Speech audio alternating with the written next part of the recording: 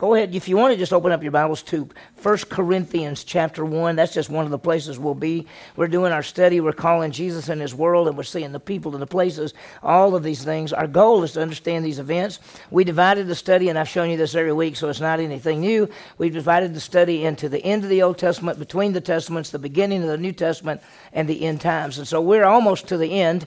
And we've already seen what happened at the end of the Old Testament and the captivity and them coming back. And then we saw in between the Testaments with Antiochus Epiphanes, all of those things. We saw the beginning of the New Testament, the background, and people coming in, and who are these Pharisees and Sadducees and all of those religious leaders. And then we saw the ministry of John the Baptist, even the beginning of the ministry of Christ. And then we've been seeing all that. We're going to see lessons 11 and 12. The next two lessons really have a lot in them dealing with the cross. And we're going to see that. And lessons 13 and 14 deal with end times, because that'll be the last section. So these next two lessons, I think, have a lot of things in them. We're now in that third section, the beginning of the New Testament, and we've seen the rise of Rome and the world power and the roads and the language and all of those things. This lesson, we're calling it the conflict and the cross. It's famous. Both things that we'll look at tonight are very famous. Now, there may be some things that we talk about you maybe haven't thought about before, haven't put together before, but it's all things that you've read, you've studied, and it may be some things you see that are great. We're going to look at the conflict. The conflict is going to be with Satan and the world. And we see that when Jesus came into the world, there was conflict with Satan, and there was conflict with the fallen world system. And then we're going to look at the cross. And this is where Jesus is paying for the sin of the world and conquering death. So there's a lot in there as we study it tonight. So it'll be a lot of fun. So here we start with this question. What is the symbol of Christianity? It's the cross. I mean, you could say a lot of different things, but when we think about it, all over the world, wherever you go, you'll see a cross. And yet, a lot of churches have crosses, and a lot of different places have crosses. And so it's the cross. And some would say, well, it ought to be the empty tomb, but it's pretty hard to portray an empty tomb in it. But the bottom line is the cross. Think about this.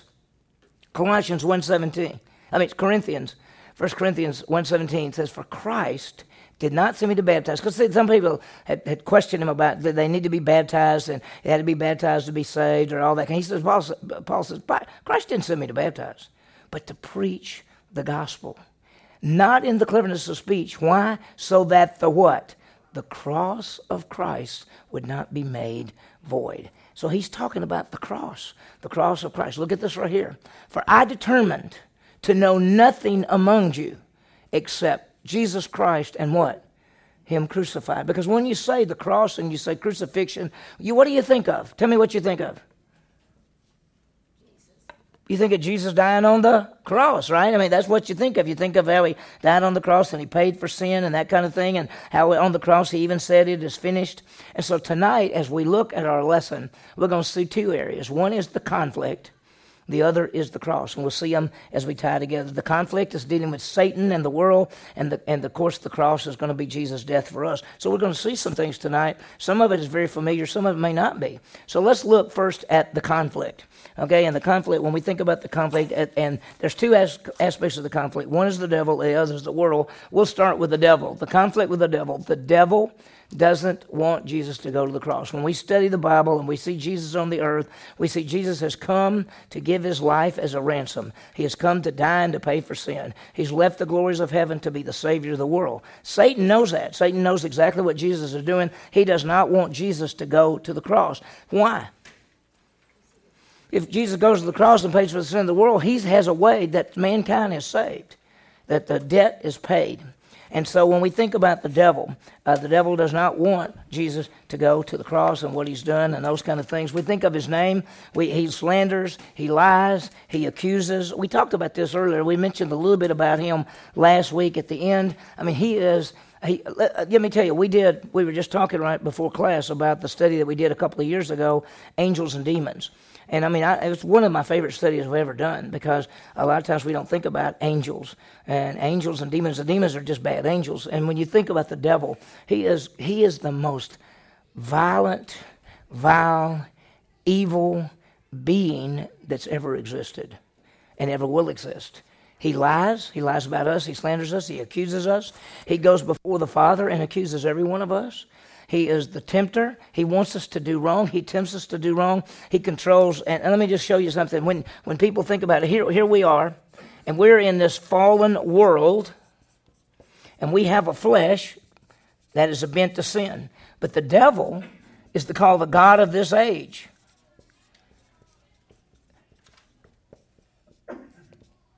He controls the world system. So he controls the world system. The world system affects our flesh. So in the sense that how does he tempt us? He tempts us through the world system and our flesh. He's the tempter. He would love for you to do wrong.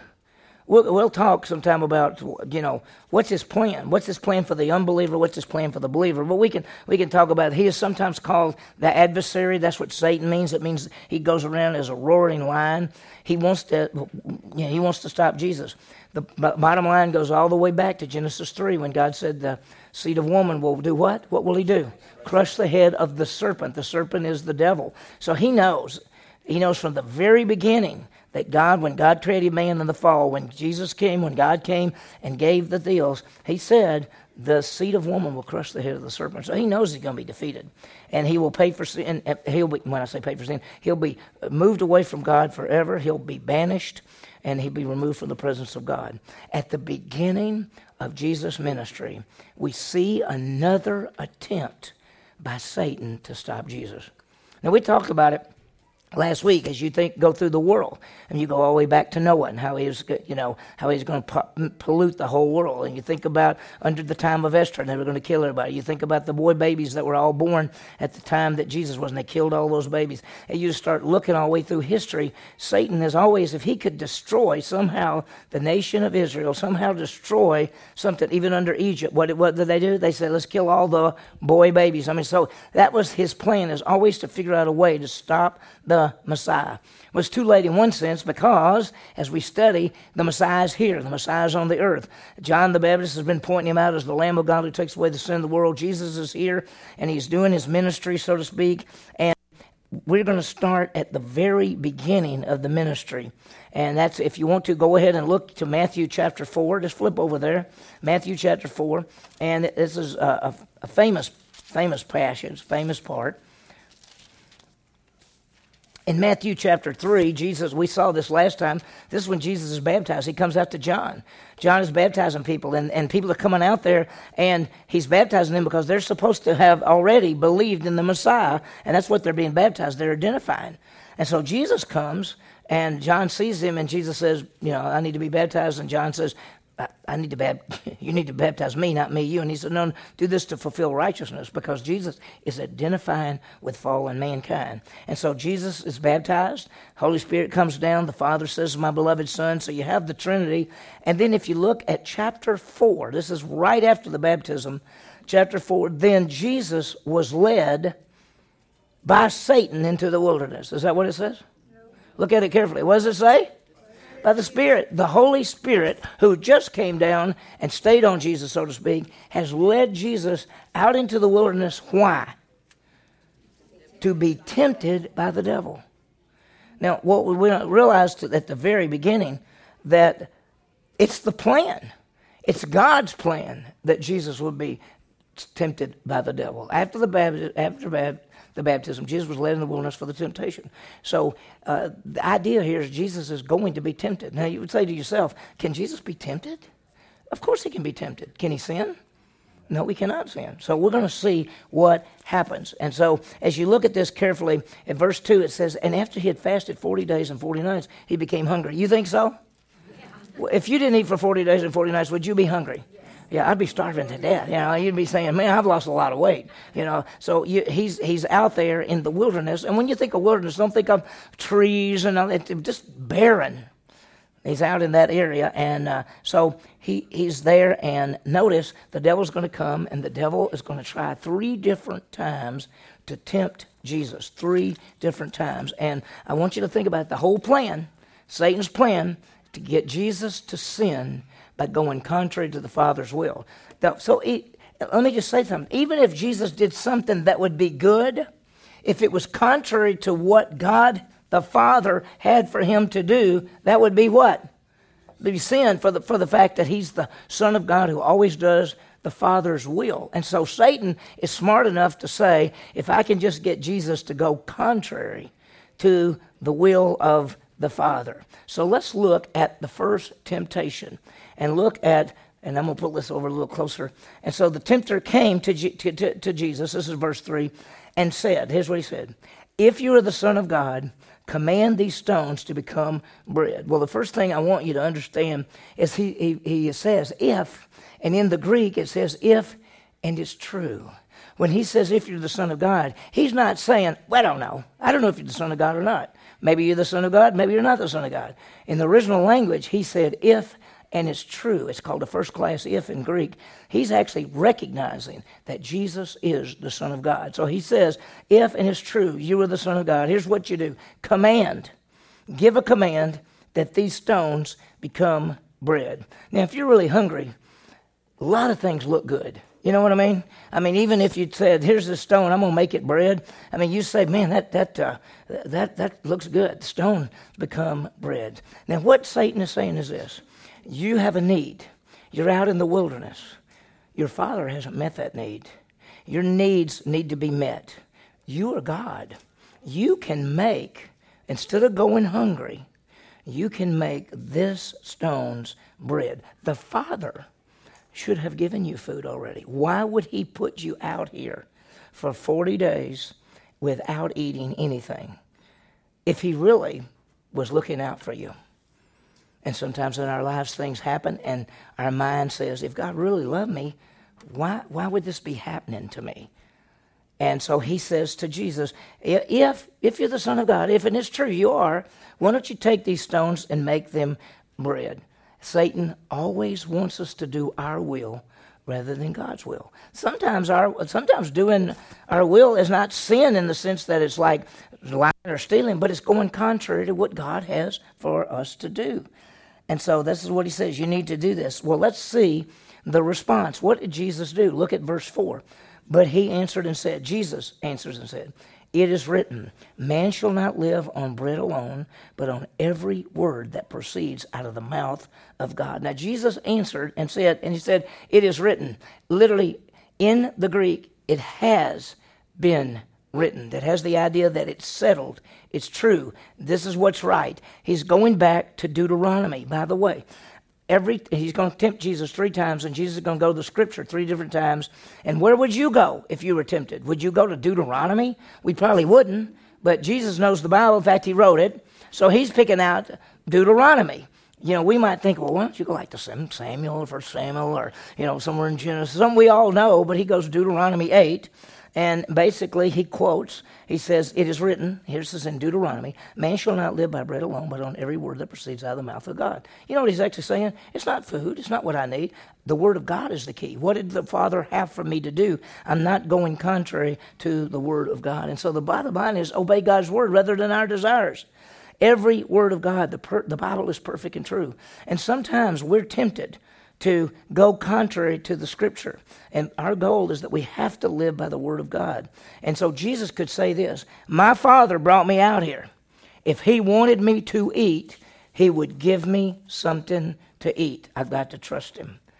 And application is we have to obey the Bible rather than our desires. The lust of the flesh. And have you ever, listen, as a pastor, I talk to people, and you know what some people say sometimes? They may say something like this. Well, I know what the Bible says, but I'm not going to do that. Right? Have you ever had anybody tell you that? I have. I've had people look at me and say, I know what that says, but I'm not going to do that. And so what they're saying is, this is what I want to do, and I know what God says to do, but I'm going to do what I want to do. Satan says, that's wonderful. It's exactly what I try to get Jesus to do. Do what the Father, contrary to the Father. So Jesus says, if I really needed bread, I'd get bread. We have to trust God to provide for our needs in his way. In his way. So that's the first temptation. The first temptation really lust of the flesh. You want something to eat? Man, you hadn't eaten in 40 days. It looks so good, doesn't it? You could take that. You could just say, stone be bread. It'd be bread. And it'd be hot bread, probably. It'd be really good. It'd have butter. Probably have butter and bread. It'd be great. Jesus said, nope. So, what happened? What's the next thing? What does he do? Well, the second temptation is Matthew chapter 4, verses 5 and 6. He takes him to Jerusalem, the holy city. Look what he says next. Then the devil took him into the holy city, had him stand on the pinnacle of the temple, and he said to him, if you are the Son of God. Guess what? What do you think that is? If you are the Son of God. It's first class if. Since you're the Son of God, throw yourself down. Now I'm going to stop for a second and show you something. When you think about the Temple Mount was this on the top of a big old hill, and then there was, best we can say, somewhere in here was the temple, and here was the court of the Gentiles, and here was the other place. The pinnacle of the temple, like here's what they call the eastern gate, that you could come down the Mount of Olives and go in through this way, and around this edge right here, it's called the pinnacle of the temple because it goes about 300 feet down. It's a long way down. People are all down in here. They come up, and then they come into the city, or they come into the temple area, and then they come over to the temple here. So the pinnacle of the temple is not on top of the temple. It's basically off one of the sides of the wall. And so he takes him to the pinnacle of the temple, and he basically says, jump off. It's way up there. I've been to the pinnacle of the temple. You can go and you can look down, and it's way down there. In fact, there's a road down there now. You can see cars and everything. So he said, if you're the Son of God, since you're the Son of God, throw yourself down. Why? Because it is written, the devil's going to quote the Bible. The devil's going to quote the Bible. And look what he says. He will command his angels concerning you, and on their hands they will bear you up so you will not strike your foot against a stone. He's quoting Psalm 91, 11 and 12. First of all, he quotes 91, 11, but he left out part of the verse, and he did it on purpose, I'm sure. And he says, if, and it's true, go ahead and jump. Now think about this. What would Jesus gain by jumping off a 300-foot place? Okay? Well, the devil says, if you jump off, you what? You won't get hurt, because doesn't Psalm 91 say that the angels will guard you, that they will bear you up, you'll not even strike your foot against a stone, he'll command his angels to take care of you. I think there's two big ideas here, and that's at the top of one of the pages, is this. By falling, he will not get hurt. The devil is saying to him, by falling, you will not get hurt, and they'll see you as the Messiah. So he's saying, if you just jump off, because you want everybody to know you're the Messiah, if you jump off, fall all the way down, and the angels don't even let you get hurt, people will come up and say, you must be the Messiah, because you fell all that way, and you didn't get hurt. But the second thing is, there was a tradition that said the Messiah will suddenly appear. What better way to suddenly appear than fall off the top of the temple thing and land and go, I'm okay. And that everybody, so Satan is saying, you really want people to know? Then just jump off this thing. And let me tell you, I have to tell you this story, so you got to listen. So I had a really good friend. She lives in Dallas now, but she was in the church I was in back when I was coaching at Mississippi State, and she taught third grade girls Sunday school on Sunday morning. So one morning she's teaching this lesson, and she gets to the point and she says, and so Satan said to Jesus to jump off the pinnacle of the temple. And she talked about how high it was and everything. And then she said, and what do you think Jesus said? And the little girl raised her hand and she said, what? She said, dares to go first.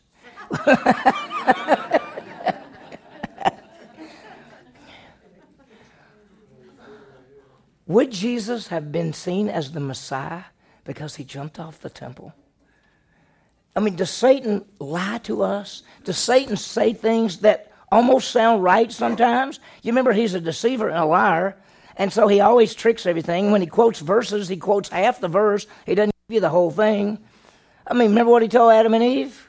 He says, God doesn't want you to eat that because the day you eat that, you will be like God, knowing good and evil. Does God know good and evil? So would they be like God, knowing good and evil? Yes. Would they be like God, is what they really thought? No. So he always lies. He always does that. And so he tricks. And so he's trying to trick Jesus. And so he says to Jesus, if you'll just jump off, God will protect you and everybody will know the Messiah. So what is Jesus' response? Matthew 4, verse 7, Jesus said to him, on the other hand, let me give you a different verse. Jesus is going to give him scripture. You ever talk to somebody and they'll give you a verse and you say, well, I mean, that's a good, let me show you a verse that is really right. Okay, you're right. And so Jesus says, oh, wait a minute. On the other hand, let me give you another verse. It has been written, you shall not put the Lord your God to the test. Guess where he's quoting from? Deuteronomy 6:16, not put the Lord to the test. And here's what he's really saying. It's not God's timing. God will show Jesus as Messiah at the right time. Jesus doesn't have to jump off a building for people to know that he's the Messiah. And you know what we have to do? We have to trust God, because sometimes Satan says, if you really want that, you better do this now. And you have to say, no, wait a minute. No, that's not right. If I really want that, I'm just going to have to trust God that if I'm supposed to have that, if that's supposed to happen, then I'll just have to trust him and wait for the right time. And so Jesus basically says, no, the Word of God says, don't put the Father to the test. So let's see the third temptation. And that's in Matthew chapter 4. Look at verse 8. So again, the devil took him to a very high mountain and showed him all the kingdoms of the world and their glory. Now, where can you go on a mountain in the world that will show you all the kingdoms of the world? You can't. I mean, he's taking him to some supernatural thing and showing him all of the whole world. Now, you could say, why is he doing that? I mean, Jesus created it all. He knows everything anyway. And look what he says, though. He took him to the very high mountain and he said to him, all these things I will give to you if you fall down and worship me. Now, we're going to look at that in more detail in just a second. But he says, here's what I want you to do. I'll give you the world if you'll worship me. Now, the question could be, and is this, let me go back here. Worship me and I'll give you the world. Let me ask you something. Does Satan have the world? You know, a lot of people don't understand that. Now, God is control of everything. He has allowed Satan to be the king of the world. He's called the God of this age. Let me put these verses up. I had them right here a while ago. He's called the God of this age. He's called the prince of the power of the air. So does Satan control the world system? And that's why he says, I'll give all these things to you if you fall down and worship me. He says, I have the right to give this to you if you fall down and worship me. You remember that when God created Adam and Eve, he told them that, Adam, you're really the king. You're the king of the world. Be fruitful and multiply, subdue the earth, rule the earth. You're the king. But when Satan came and they sinned, they lost dominion as the king of the earth. And who got it? Satan got it. And one day, Jesus, who is the King of Kings and the Lord of Lords, he's going to come back and he's going to take over and he's going to rule the world as the King of Kings and the Lord of Lords. So the second temptation here, or the third temptation is you can be the king of everything. You can be the king of everything. And you can take the world. But what does Jesus say to him? Then Jesus said to him, go. Literally in the Greek, get out of here. Get out of here. For it is written, you shall worship the Lord your God and serve him only. Here's God's plan. That Jesus would die and then he would reign. Satan's plan, Jesus would reign without dying. Do you think Satan would give up the world in order to stop the salvation of mankind? Yes. Somebody say, yeah? That's exactly what he would do. That's what he's offering right here, isn't he? I'll give you the world if you won't go to the cross.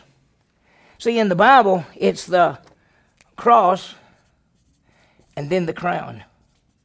But Satan said, no. You can have the crown without the cross. We don't have to have a cross.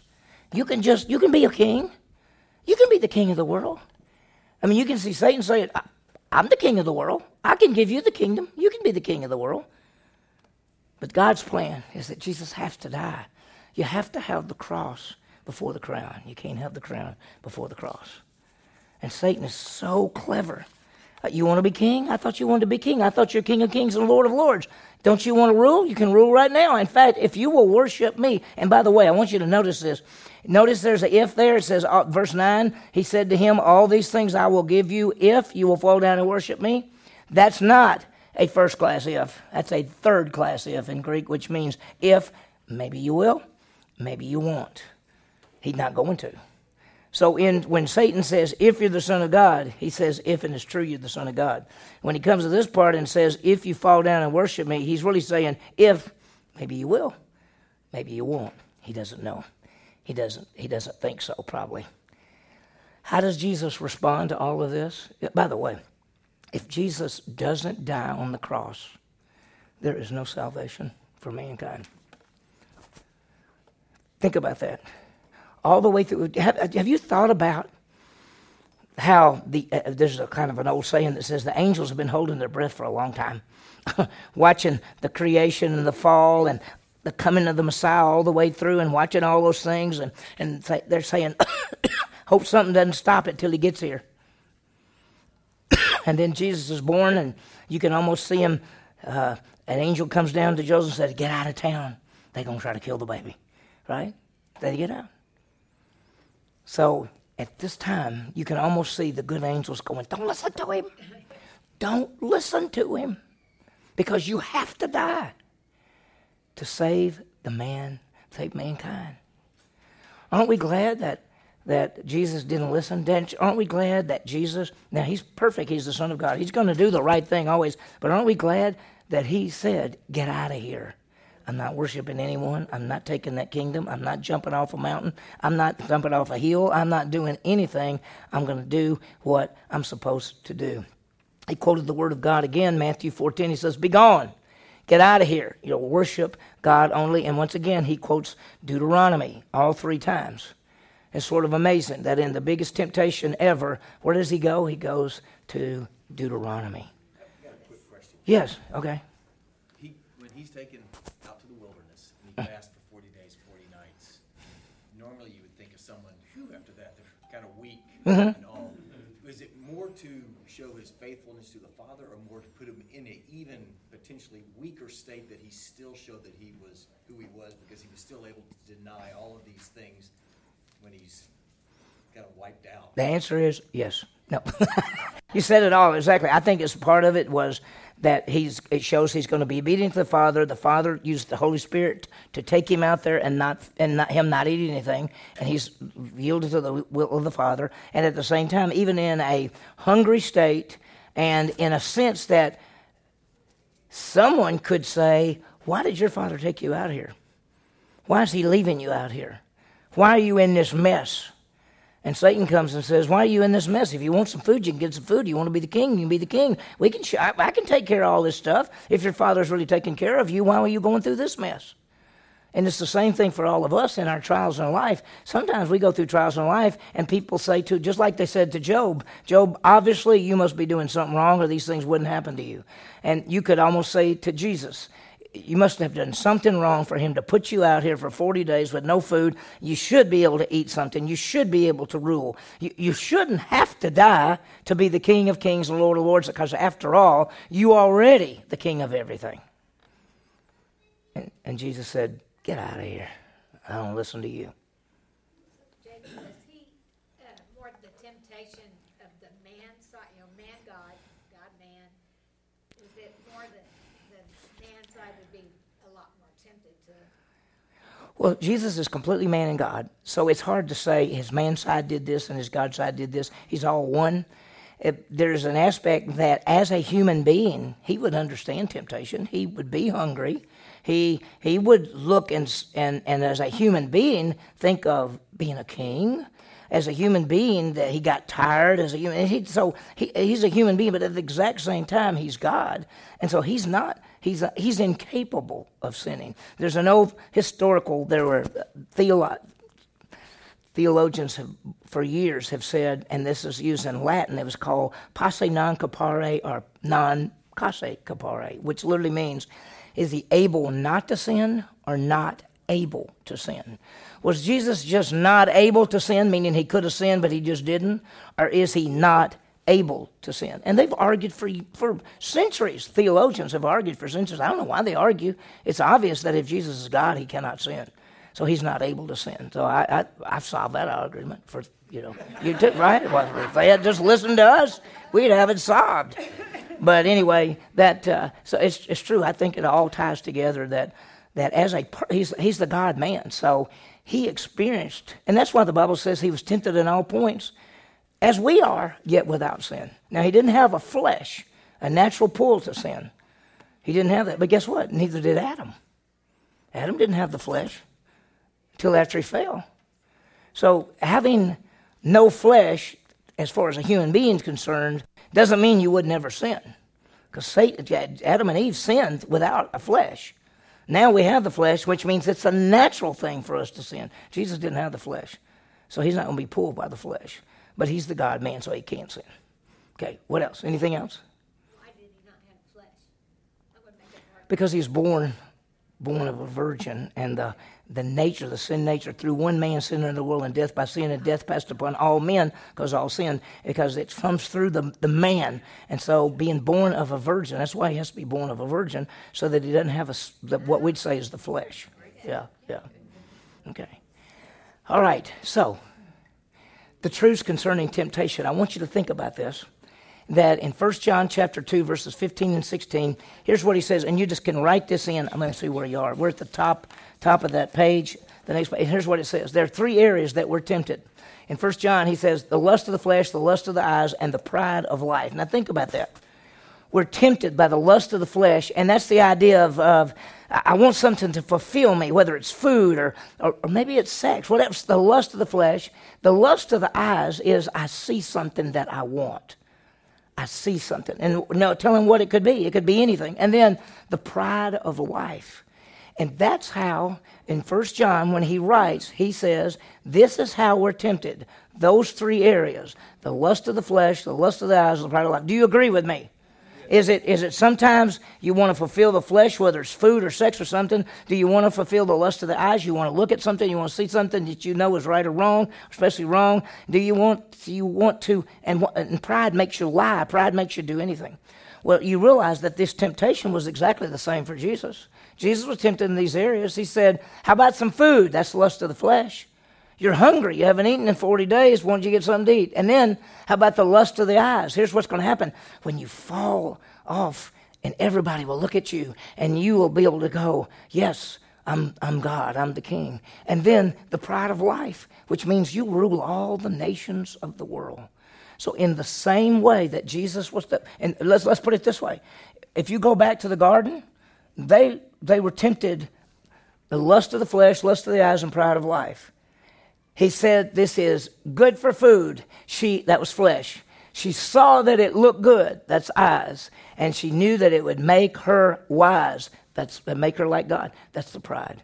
So the original temptation has those three things. Lust of the flesh, lust of the eyes, pride of life. The temptation of Jesus has those three things. Lust of the flesh, lust of the eyes, pride of life. The temptation that you're going to experience every day is going to be those three areas. The lust of the flesh, the lust of the eyes, and the pride of life. So you've got to be ready.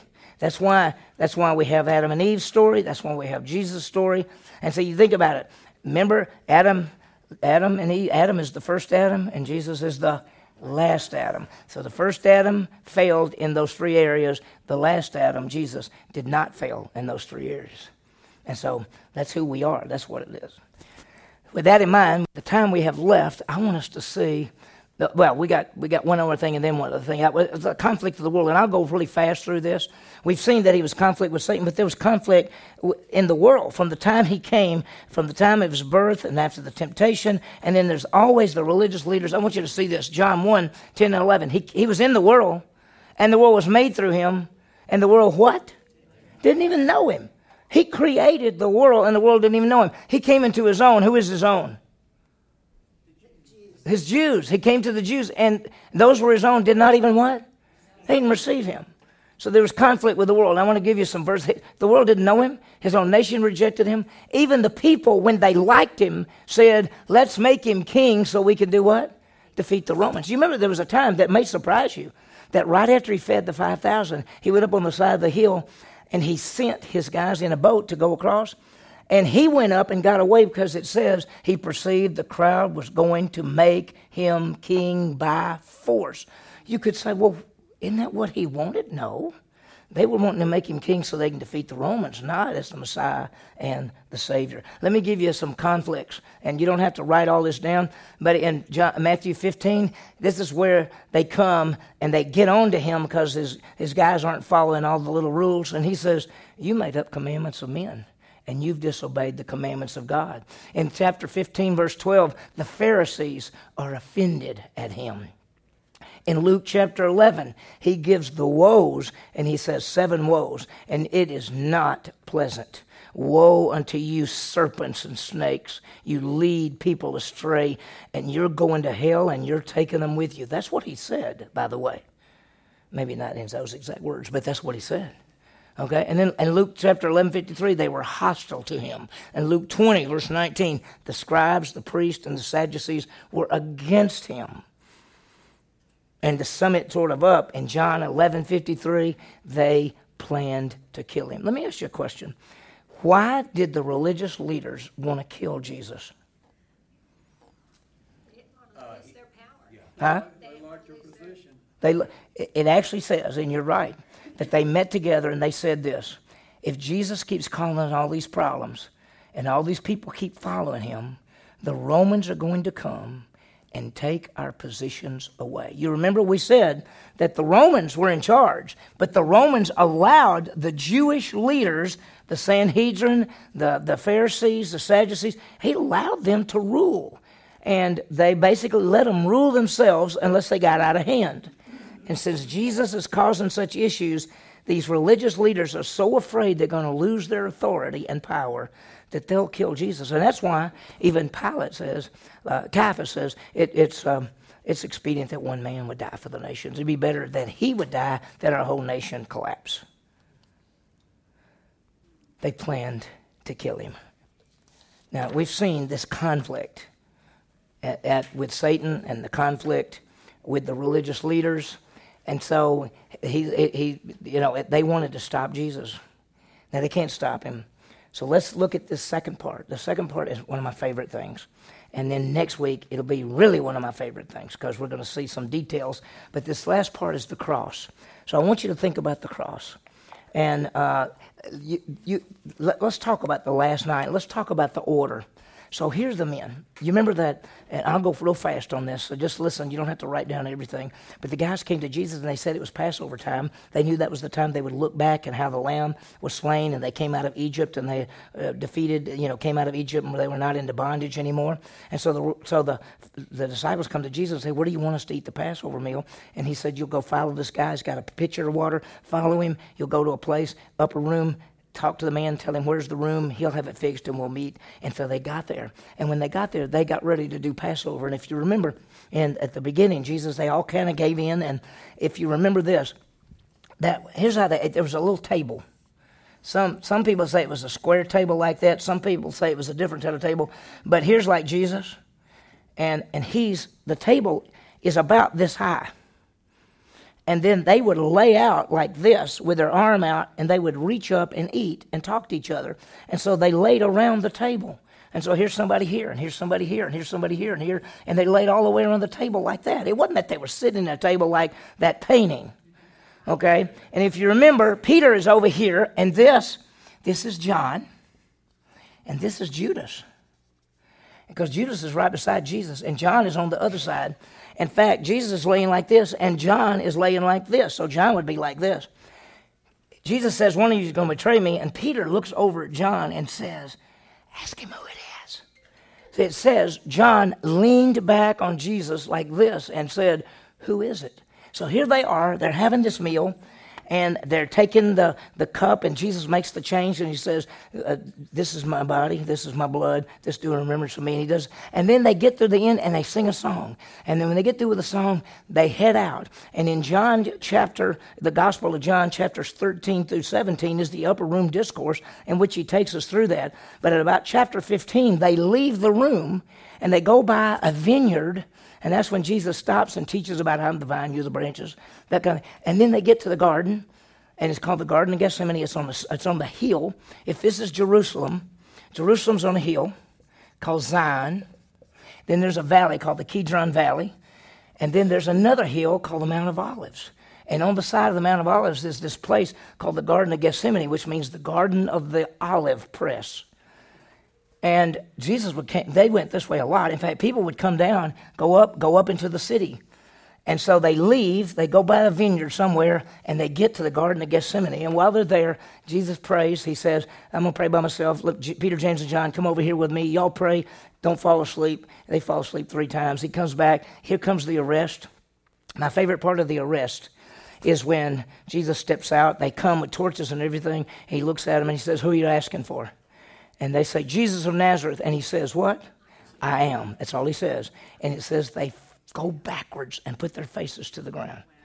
I've said many times, if I was there, I think I'd leave. I'd say, I'm not arresting that guy. But anyway, so they try, they get him and they arrest him and he's tried. And if you remember, as we talked about it, that he was tried 3 times by the Jews. They were all at night. They were all illegal trials because under the Sanhedrin's rules, you could not try someone at night. All 3 trials were Jesus at night. All 3 were illegal, and all 3 found guilty.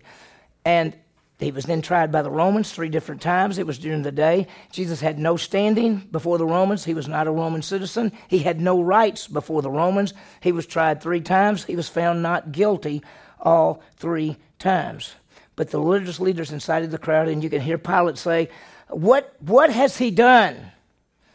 And he said, listen, I have a rule. Every year at Passover, I release a notorious prisoner. Who would you like me to release? Jesus or Barabbas? Do you know what? Jesus is called the son of what? The son of the Father, isn't he? You know what Barabbas means? Barabbas means son of the Father. That's what his name means. So you got 2 sons of the Father, and he's offering them to the people. Which one do you want? Barabbas, who was a murderer? Or Jesus, the Son of God? And of course, the people were led by the religious leaders, and they incited the crowd to crucify him. And that's the plan. And you think, oh, poor Jesus, they just got him. No. Jesus will lay down his life. He says, no one has taken it from me. I will lay it down on my own. I have the authority to lay it down. I have the authority to take it back. This commandment I received from my Father. Listen, Jesus was not helpless. If they came to arrest Jesus, he could have called how many angels? The song, I could have called 10,000 angels, right? He could have called 1 angel and wiped out everybody there, because 1 angel killed 185,000 Assyrians. So he didn't need any help. And when Peter pulls out the sword and cuts the guy's ear off, and he goes, Peter, put it back in there, and he has to fix the guy's ear. I mean, so Jesus is planning to die for us. And so he says, nobody takes my life. I lay it down. I have the authority to take it back up again. So now let's talk about the crucifixion. And we're going pretty fast. I just want you to see some of these things, and you can write them down, and we can write them fast if you want to. Here's the crucifixion, and you can write it. First of all, it began with the scourging. They would take a person that was going to be crucified, and crucifixion was the most horrible way to die. I mean, if they cut your head off, how long do you suffer? It's nothing. It's over, But crucifixion, you could suffer for days and days and days. So what they did is they beat a person. They scourged them. They had a whip, and they whipped them. And sometimes people died during that. They never even made it to be crucified because the beatings were so bad. And they beat Jesus. If you remember, they beat him. And then they had to carry the cross. And there were usually 4 soldiers with each one of the condemned people. So Jesus is carrying the cross. If you remember, he was so worn out, hadn't had any sleep at all, had stayed up all night with 3 trials, been beaten, crown of thorns put on his head, all that, making fun of him. And as he carries the cross, he can't carry it. And a guy by the name of who? Anybody know? Huh? Who carries the cross? And Simon comes, and he's the father of a guy named Rufus. And so he carries the cross for Jesus, and then they actually get him ready, and they used to give a drink, a vinegar drink, which would dull the pain. It had some stuff in it that dulled the pain, and you remember they gave it to Jesus, and he tasted it, and then he wouldn't drink it because he didn't want to be in any kind of stupor. He wanted to know exactly what he's doing. Then they nail him to the beam, to the cross. Most of the time people say the hand, but most likely it was right there. And then they put the feet together and nail 1 nail to the feet. They had a little platform that they put your feet where you were like this, and then as you begin to sink down, you can't breathe anymore, so you're able to pull yourself up. And what usually killed you in a crucifixion was not the nails. You suffocated. You got to the point where you could not hold yourself up any longer, and you slumped all the way down and it cut off your windpipe and you basically suffocated. Sometimes it took days for people to die. So they nailed Jesus to the cross, and he's left to die. The soldiers, there are 4 of them, they get his possessions. Somebody gets his sandals, somebody gets his shoes, somebody gets something else, somebody his outer coat. And they found this one piece that is amazing. And they said, well, we all want it, but we don't want to tear it into pieces. So they cast lots to get it. And then when it was time for people to die and they wanted to get it over with faster, they could come and break people's legs so that they couldn't push up anymore and they died quicker. But Jesus died before they. They knew the next day was going to be a Sabbath day, not Saturday. But the day after the Passover's on the 14th day of the first month, 15th day of the first month is a Sabbath day, a rest day. So they wanted to get Jesus off the cross before the Sabbath day. And so they said, let's just tell them to break the legs then. Well, they go up and Jesus already did. And so when you think about what happened with Jesus, a guy named Joseph of Arimathea comes, and he comes to the Pilate and says, can I have the body? And he says, he dead? And he calls a soldier, and the soldier said, yeah, he's dead. Yeah, you can have the body. And Joseph of Arimathea and another guy by the name of Nicodemus is the one that buried Jesus. Now, here's what I want you to see. 2 things quickly. The sayings on the cross and the prophecies. And there are a lot of prophecies. I just want to give you 3. So let me give you the sayings on the cross. And first of all, and if that's the top of the next page, and I'm just going to, you just write them down. You know them already. The first one is, Father, forgive them. They don't know what they're doing. They're putting him on the cross. And Jesus looks out at the soldiers and the people, and he says, forgive them, Father. They don't know what they're doing. Did you know there were people there that if you said, do you realize you're killing the Son of God? They'd say, we don't know what you're talking about. And you remember the day of Pentecost? Y'all remember what happened on the day of Pentecost? You don't have to write them all down at one time. We'll go through them. Listen to this. On the day of Pentecost, Peter stood up with this crowd of Jewish people, and he said, you crucified the Messiah, but God raised him from the dead. And it said they were cut to the heart, because there were a lot of them. They didn't grasp what they were doing. The second thing is, he said, today you'll be with me in paradise. He told the thief beside him who believed in him and said, when you come in your kingdom, don't forget me. He said, today you'll be with me in paradise. That's the heart of the earth. And then he said, woman, behold your son. He looked down there, and there was his mother. Can you imagine Mary seeing all this? And he saw John, who was the youngest of the disciples, and he said, Mary, that's your son. John, that's your mother. Okay? And then he said, why have you forsaken me? You know what he's doing? And we're going to see this in the next 2 lessons. In fact, the next lesson, next week, do not miss next week. We're going to see, how could he say, my God, why have you forsaken me? What was he doing? How was he forsaken? Was he paying for sin? Was it a spiritual payment? How did it work? And then he said, I thirst. Why did he say I thirst? You know why? He was thirsty. And he's got something he's got to say. And you know what he says? It is finished. The payment for sin is made. Now, I want to raise a question for you. The payment for sin was made was before Jesus died physically. Just understand that. We'll talk about it next week. And then he says, into your hands I commit my spirit. And he dies and goes to the Father. Incredible truths. We've done studies. I think I did a study when we went through the Gospel of Matthew just recently. We stopped and we looked at every one of the 7 of his sayings of Christ on the cross, and we saw how they fit together. It's pretty impressive. Now, I want you to think about the prophecies, and I only listed 3. And these deal with him on the cross, and there are 3 things. First of all, in Psalm 22:18, it said they would cast lots for his clothes. Did they cast lots for his clothes? They sure did. Could he make them do that? Have you ever thought about somebody say, oh, well, he knew what the prophecies were, so he made it happen. Oh, he made them cast lots for his clothes? How about the second one? No bones of his would be broken. Could you see him coming to break his bones, and he said, no, don't break my bones because I got to keep the prophecies intact? No. Okay? What about they will look on him whom they have pierced? Psalm 22. Let me tell you what happened one time. You're not going to believe this. I was in my grow group, and I opened up the Bible. I said, listen to this, I'm going to read something to you, and you tell me who's saying this. And I read something, and they all said, that's Jesus on the cross. I said, it is, but I'm reading from Psalm 22. 1,000 years before Jesus was ever born. He said, they have pierced my hands and feet. Do you know that when David wrote that, which is talking about Jesus, 1,000 years before Jesus was born, nobody ever heard of crucifixion and piercing hands and feet. So those prophecies are amazing. And I love this right here. It is what? It's finished. That's victory in the cross. And we're going to see a lot more of that next week when we go through this. So there's some really incredible things. So let me give you some key areas.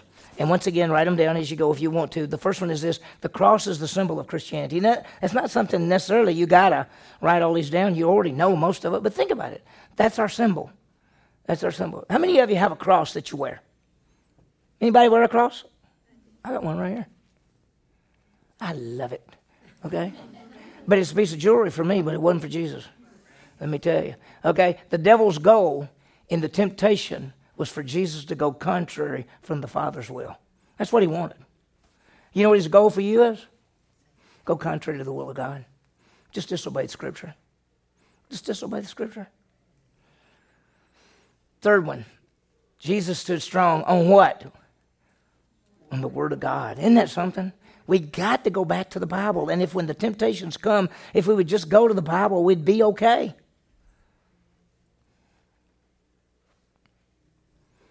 Fourth one.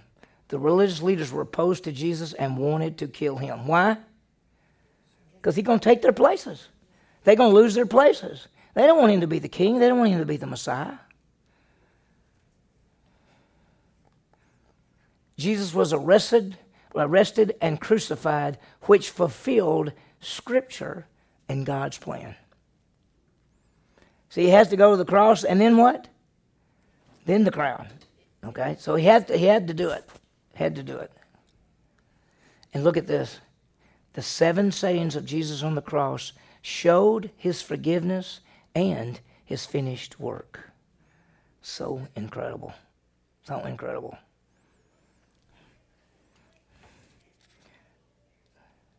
One more thing, and that's the applications.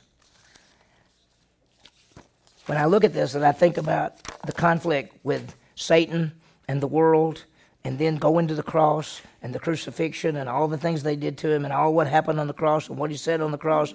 And so when we stop tonight, he's on the cross, and basically we've got him where it's finished. Next week, we're going to go and look what happened when Jesus was on the cross. Because there are some things there that most people have never even thought about. And we'll see how it fits together. Let me give you some applications. Let's realize that we are tempted in the same way as Jesus. What's those 3 ways? Lust of the flesh, lust of the eyes, and the pride of life. Just expect it. Expect it before you get home. Something's going to touch you in one of those 3 areas. And just affect it tomorrow.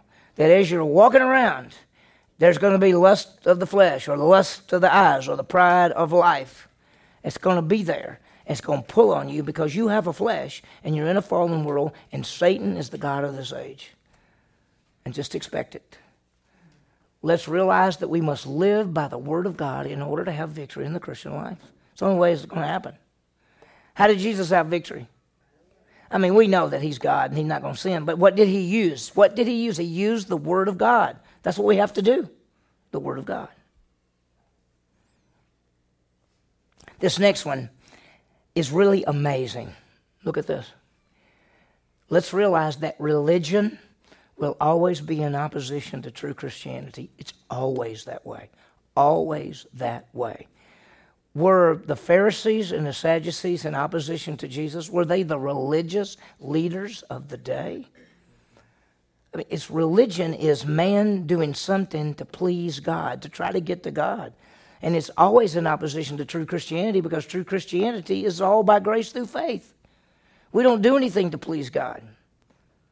We don't. He's done it all. So religion is in contrast. And then let's praise God that Jesus, I see there's a type right here. It says, let's praise God that Jesus finished his work on the cross, providing the way for salvation for mankind. I'm sorry, we didn't see that when we typed it. Jesus finished his work on the cross, providing the way of salvation for mankind. So when we think of the cross, we think of the death and resurrection of Jesus Christ. We think of the way that God has opened the door, has made it possible that anyone who believes will never perish, but have everlasting life, because he's done it all.